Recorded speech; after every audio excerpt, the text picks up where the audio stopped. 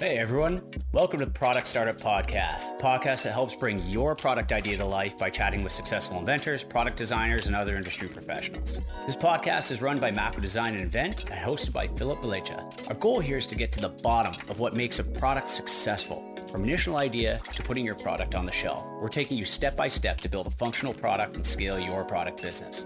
Now onto the show. This is the Product Startup Podcast, Episode 1. Welcome to the Product Startup Podcast, helping you turn ideas into successful products step by step. With your host, Philip Velica. Hi everyone, welcome to the Product Startup Podcast. My name is Philip Velica, and I'm the founder of theproductstartup.com. The Product Startup isn't a design, invention, or product development company. Instead, I show you how to keep control of your ideas and develop them yourself at your pace. I use the same techniques that corporations and small businesses use, and I want to talk about how we can maximize our budget using insights based on my successes and failures as an engineer, as well as we'll talk with experts and other small business owners and highlight how they've gone through the product development process. I want to help you take the next step, whether you already have a product or you're just at the idea stage. In today's episode, I want to cover my background and why I love DIY and why right now is the best time for DIY product development. So let's get started.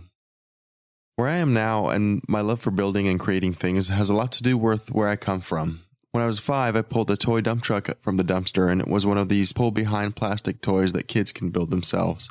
It had these large, oversized bolts holding everything together. Someone threw it away because it was missing the screw that held on a wheel, and I kept it and scrounged around until I found a metal screw that seemed to fit. I forced the metal bolt into the wheel, and it worked.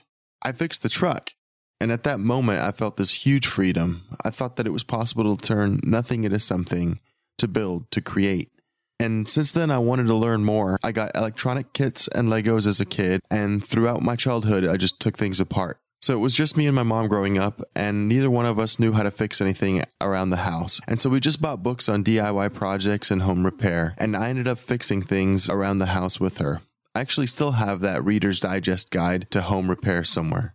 So I continued building and creating things, and I ended up going to the school for mechanical engineering. After school, I worked with a few different sized companies, corporations, and small mom and pop businesses that built their own products. I did the analysis and design and got to assemble the prototypes and test them. I got a chance to work with the manufacturers, and I talked to customers about their issues. And what I realized was that regardless of the size of the company, the products took a similar path to market. So even though I know how companies develop products professionally, I still love DIY. Because not only does it help save us money, but I love to feel empowered. I love creating things, and I'm proud that at the end of the day, I've been able to build something. I love taking a problem and learning about it and presenting the solution to the world. Later in my career, I was able to work with teams of engineers to build new custom products that haven't been built before. And if you've ever worked on a team like that, I think you can appreciate that it was kind of this high, where you were working on projects that no one else was working on. Most recently last year, I became a father, and I've realized the importance of passing on this legacy, the importance of instilling this self-reliance and power and freedom that comes from doing things yourself and being creative. I definitely think it's a lot of hard work, but at the end, you get this huge wow moment, and I'm really passionate about that feeling of accomplishment. And I want everyone to get that. And this ties in well with my goals for the site. I'm really passionate about you finding this wow moment too. And I know that sounds really cheesy, but I'm here to help you get there, whatever that means for you. I was able to learn a lot of the skills that I have now from doing things the hard way and from mentors. People are capable of amazing things if they apply themselves. I want to help you achieve your goals when it comes to bringing products to the market.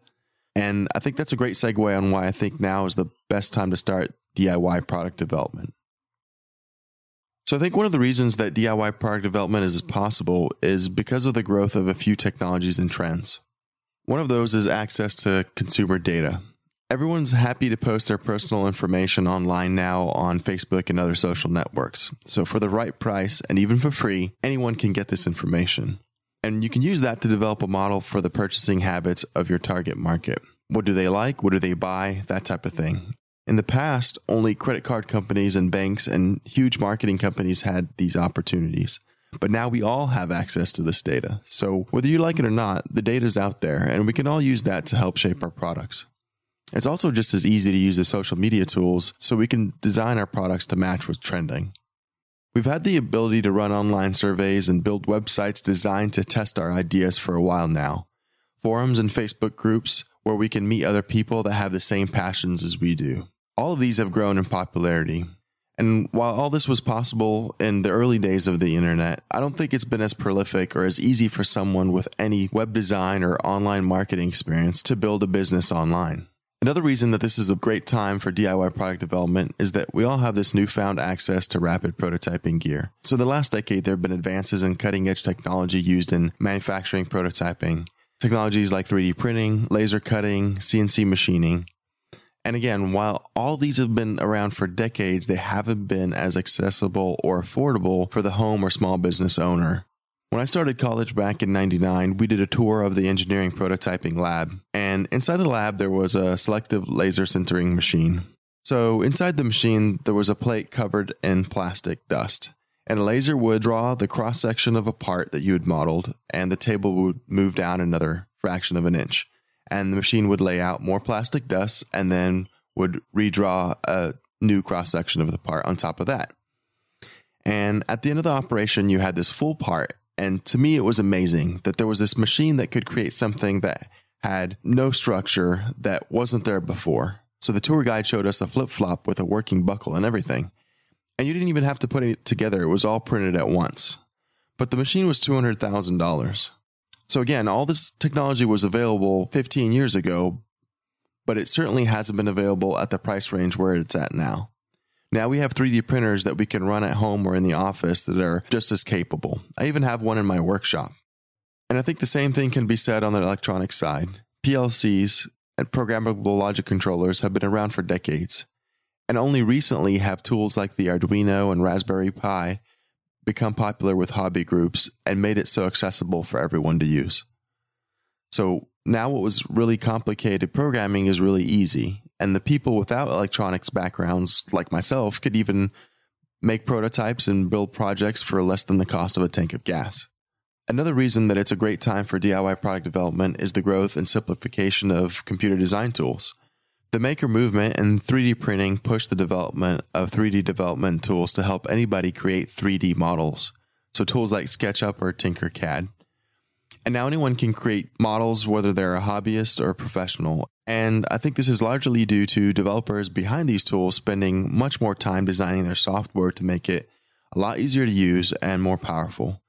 So basically, anybody can create these 3D models to build their prototype and get it ready for manufacture. Access to funding has helped spur product development immensely. Now anyone can raise money for almost any product through Kickstarter or Indiegogo and other crowdfunding sites. It's basically the modern version of a bake sale or door-to-door sales, except instead of knocking on doors to get pre-orders, you don't have to leave your living room. And while it offers less personal risk to get a product started, you still end up with a global reach and the ability to finance a new product. Also, I think crowdsourced financing like peer-to-peer loans have helped contribute to this. For a while now, part-time investors with, let's say, less than $50,000 had a hard time finding businesses that would work with them. Now, peer-to-peer lending has stepped up to fill the void banks left behind. Another trend that helps make DIY product development possible is simplified e-commerce. Early on, if you wanted to buy or sell products, you went to Craigslist or eBay, and that was the best way of selling things to people that you didn't know. Shopify and Etsy came along and helped anyone create their own online store. And since then, it's been really easy for almost anybody to create their own site online and sell something to anyone in the world.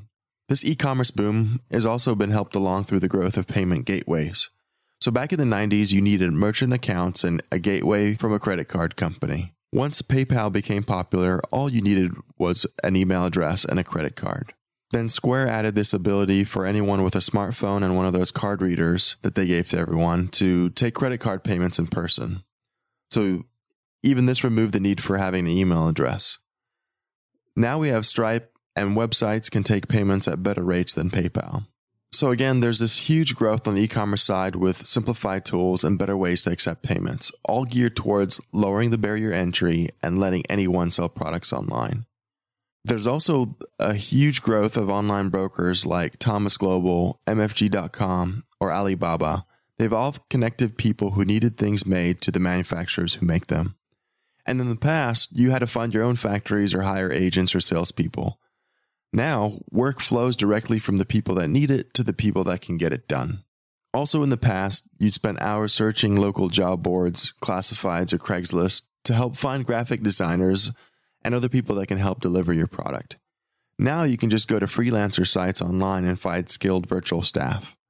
So all of these sites specialize in posting freelancing portfolios. They've got rating systems so you can search through thousands of applicants and see reviews from past projects. All of these tools and trends continue improving and evolving every day. They make it easier for companies and entrepreneurs to create products and take our ideas to market. We've all seen people's success stories on Shark Tank or Kickstarter, and now it's your turn. And on my site and on this podcast, you'll get expert advice. We'll cover success stories from other people that have taken their products to market, and I'll show you how you can take your next step. So stay tuned for episode 2, where I speak with David Frankel. He's the founder of the Perky Collar. It's a collar support system for dress shirts. David sells the Perky Collar on his own site, on Amazon, and in retail stores. On the show, he talks about his experience with getting a patent, prototyping, and going to manufacture. He's got a lot of energy, and I'm confident that you're going to learn something from the show. Also, if you like where the show's going, or if you want to see something specific on the show, please leave me a review on iTunes by going to theproductstartup.com/review.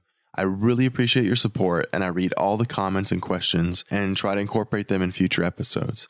Reviews also help me get guests on the show. See you next time. Thank you for listening to this episode of the Product Startup Podcast with your host, Philip Velica. For more great content and to stay up to date, visit theproductstartup.com. Your guide to getting there.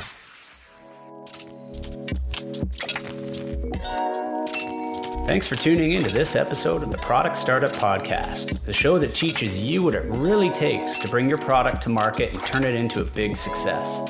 This podcast series is brought to you by Mako Design and Invent, the first firm in North America to provide global caliber end-to-end physical consumer product development to startups, inventors, and small product businesses. If you're looking for product development help on your invention, head over to makodesign.com. That's MAKO design.com for a free consultation from one of Mako Design's 4 design studios from coast to coast. Thanks for listening, and see you next time.